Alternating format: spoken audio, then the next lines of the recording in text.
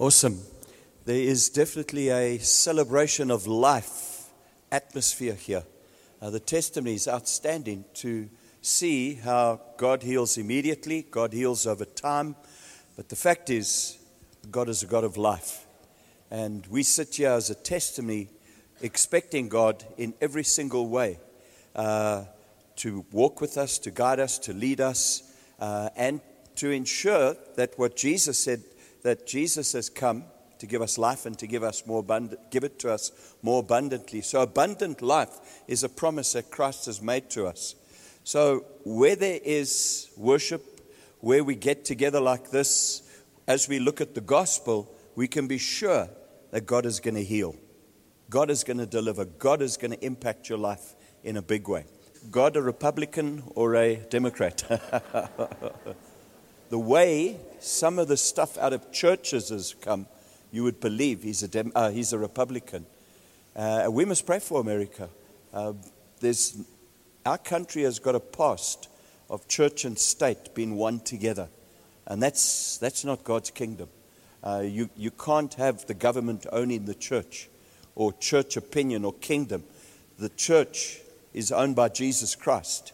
And we've got to trust God that in that country, which has a powerful church, there's an evangelical church in that country that is strong, that it would be freed from political thinking, that pulpits would be free of political statements, and that we'd hear a very pure kingdom statement come out of there. Important. So please don't forget to pray.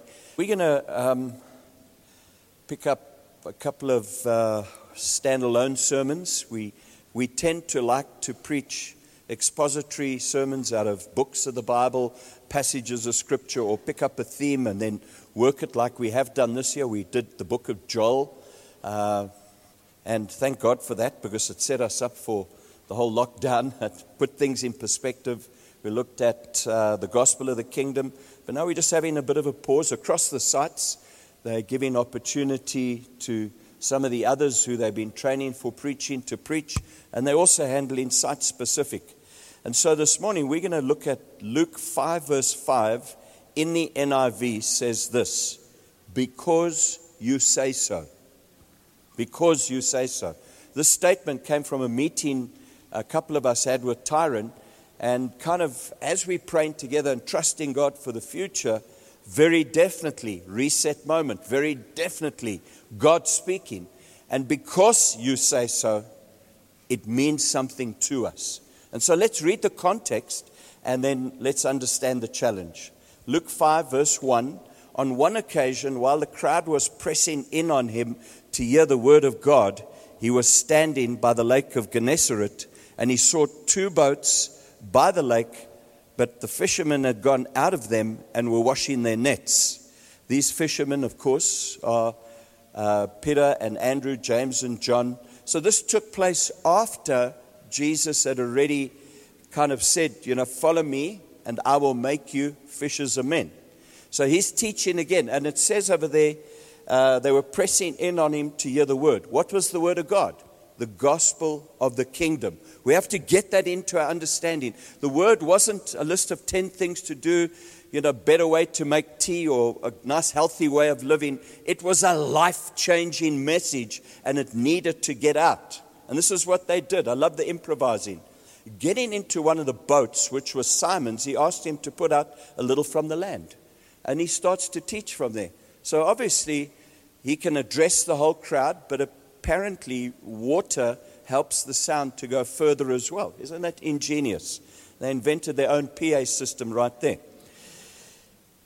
And when he had finished speaking, he said to Simon, put out into the deep and let down your nets for a catch. And Simon answered, Master, we toiled all night and took nothing. You are a carpenter. This is all in brackets. It's not in the original, but you can just kind of work it out a bit. You're a carpenter. How can you tell fishermen what to do? And often that's how our Christianity works out. These matters are practical, and how can you, Jesus, tell us what to do?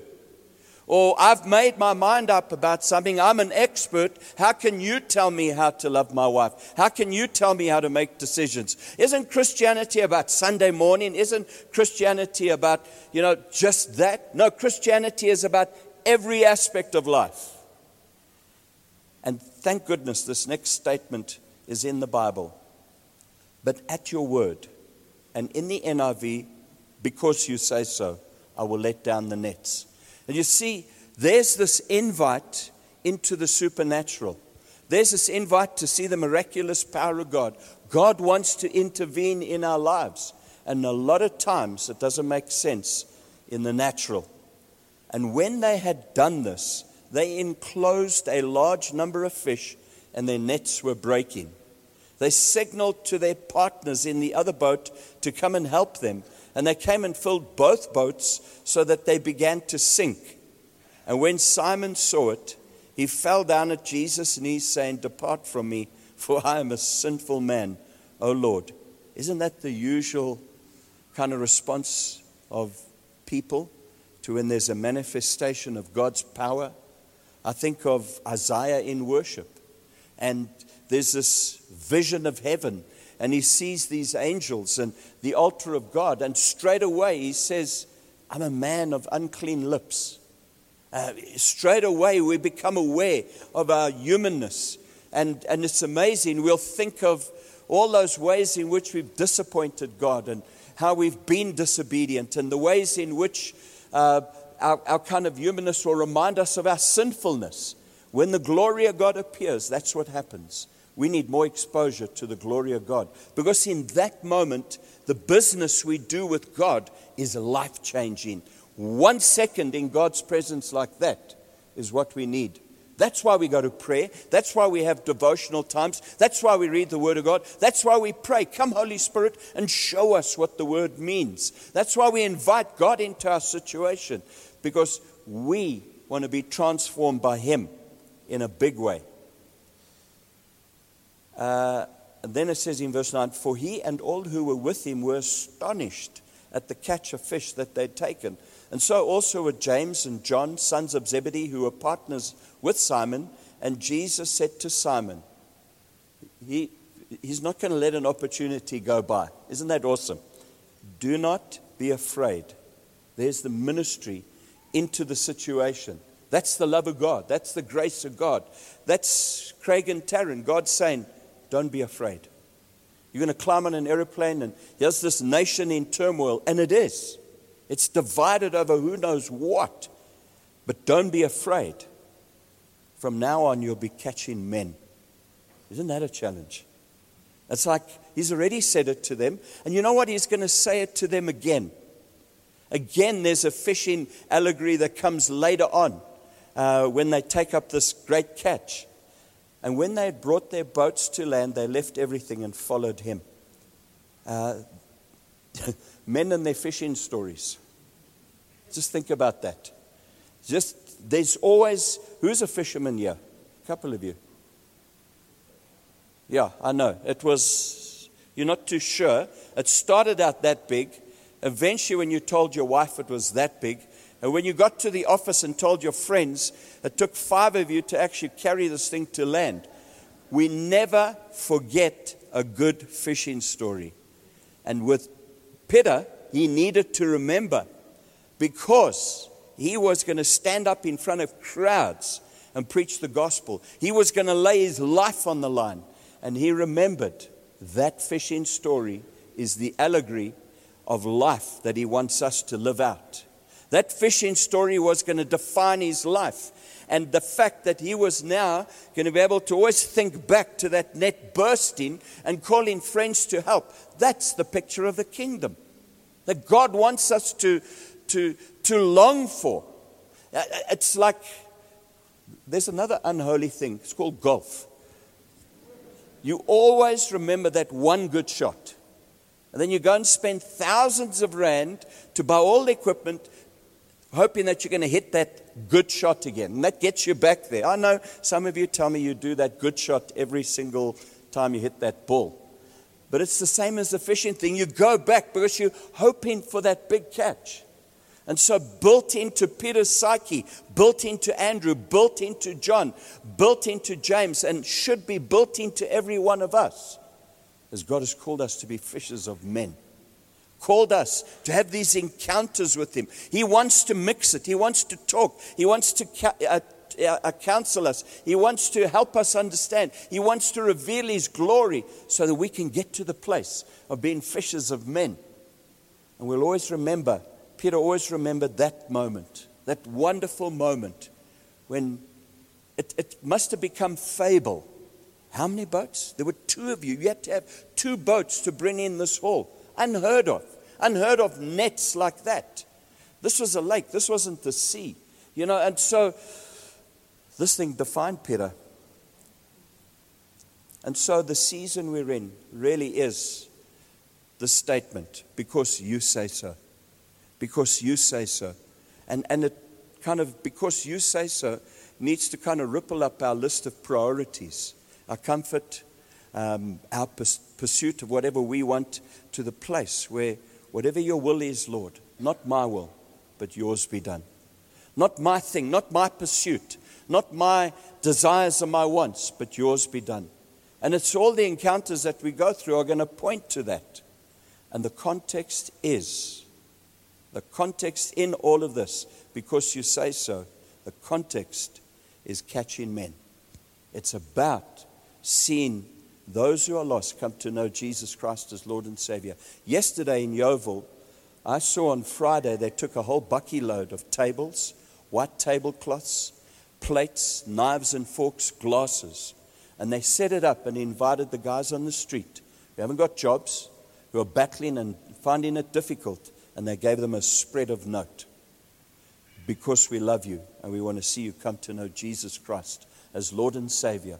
And so we are to also have that attitude, understanding, because you say so. It's not kind of, some kind of selfish pursuit. No, it's about seeing lost people saved. Wherever God's miracle working power is encountered, like with Peter, we become aware of our sinfulness. It's amazing that, isn't it? You kind of you experience God in a great way. There's this holy moment of awe. And then we come to terms with, I need His strength. I need His power.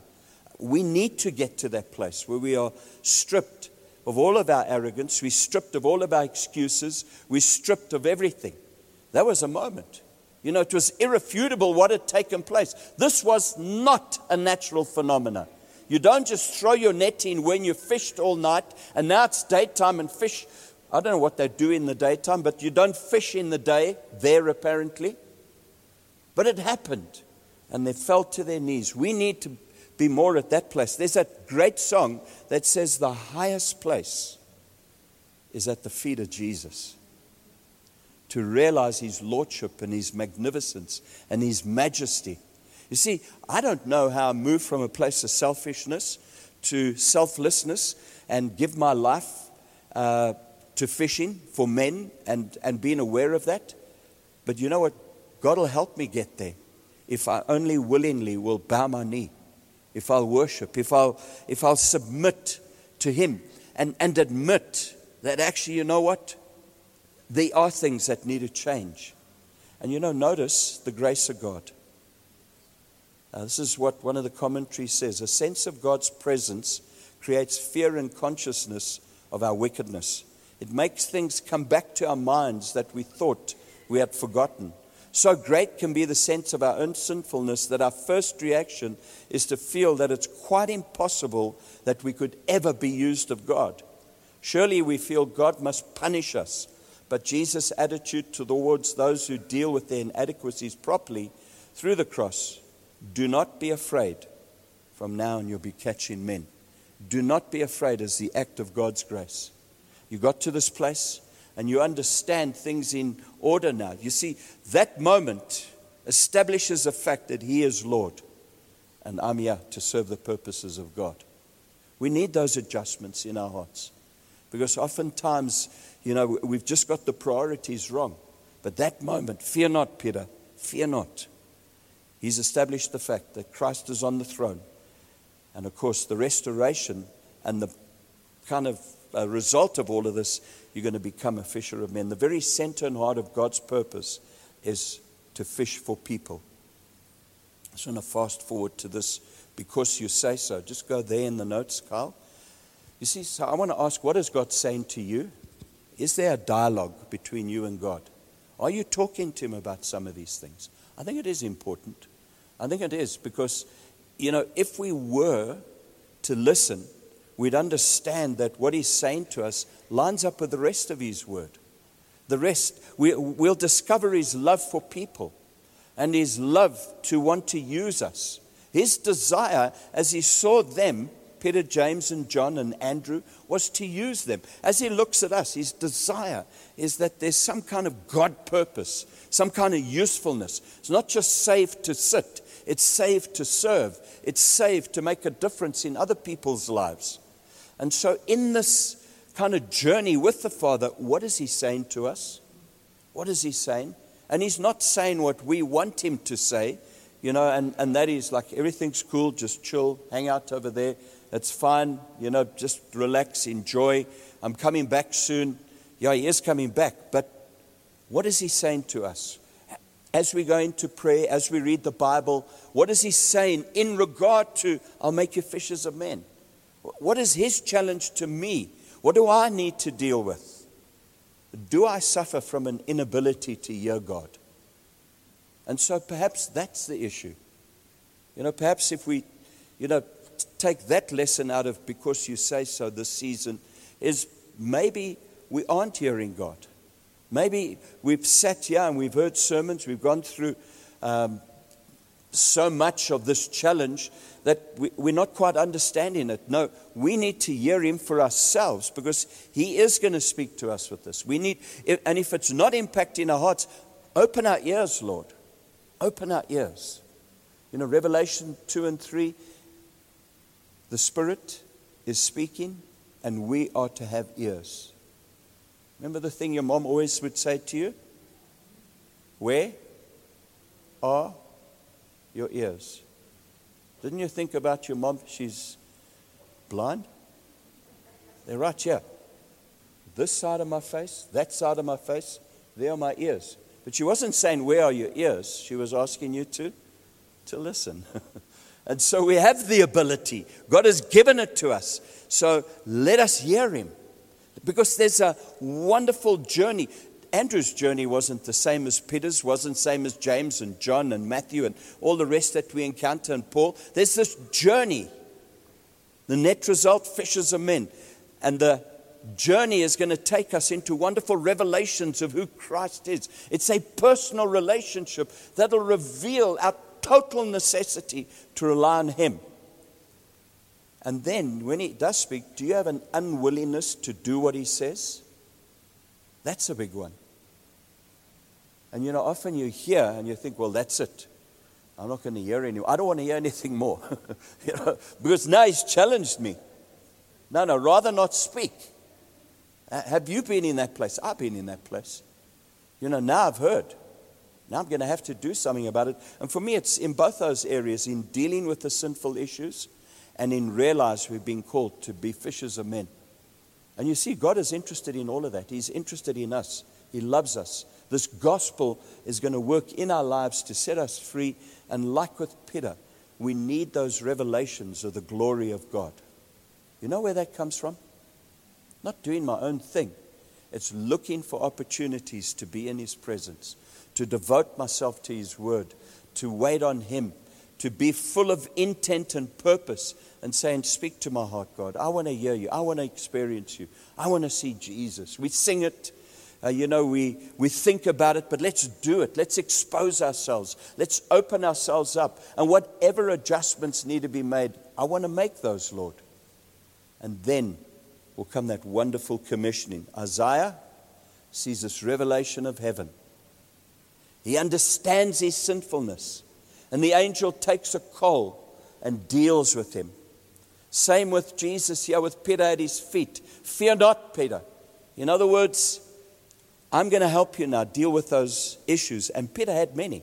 Peter had to be readjusted on almost, every story of the Bible. They up on the mountain and there's this revelation and the glory of God has come down. And Peter says, hey, you know what we should do here, Jesus? Let's build a tent for you and a tent for Isaiah and a tent for Moses. He always spoke from a humanistic point of view. No, don't worry about suffering on the cross. We'll sort that out. Peter always had a plan. So there was a process of helping him mature and get ready. But eventually that commissioning came. Like with Isaiah, who will go for us? And he says, here am I, Lord, send me. And it's the same as we deal with our hearts. Some of those personal kind of connections with God and voices in our heart, He's going to start to show us people. He's going to start to show us situations. Like with Craig and Taryn, He's showing them a city. And your heart begins to break and you cry and you realize He's putting that love in me for those. So Peter, one day confronted by this sea full of people, realized the necessity of seeing them born again. This is what one of the commentators says. The world is the sea.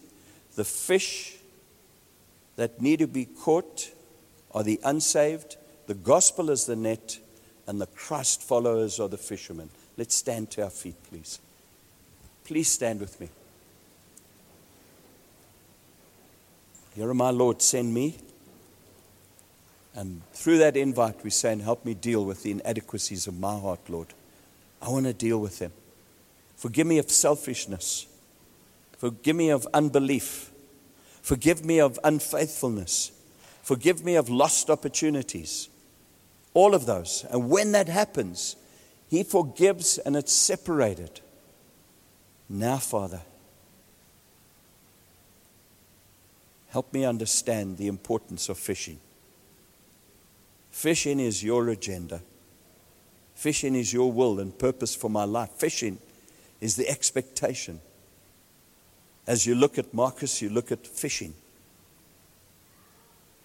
As you look at Josh and Angelo, as you look at us, Lord, and Adele and Taryn, whoever it is, fishing is your desire. Prepare us and help us so that we can be fishers of men and women. And I pray over the next while, Father, as we devote ourselves in prayer, read your word, come by the power of your Spirit and show us your glory, Lord. We're not vacuum cleaner salesmen trying to sell a better vacuum to the world.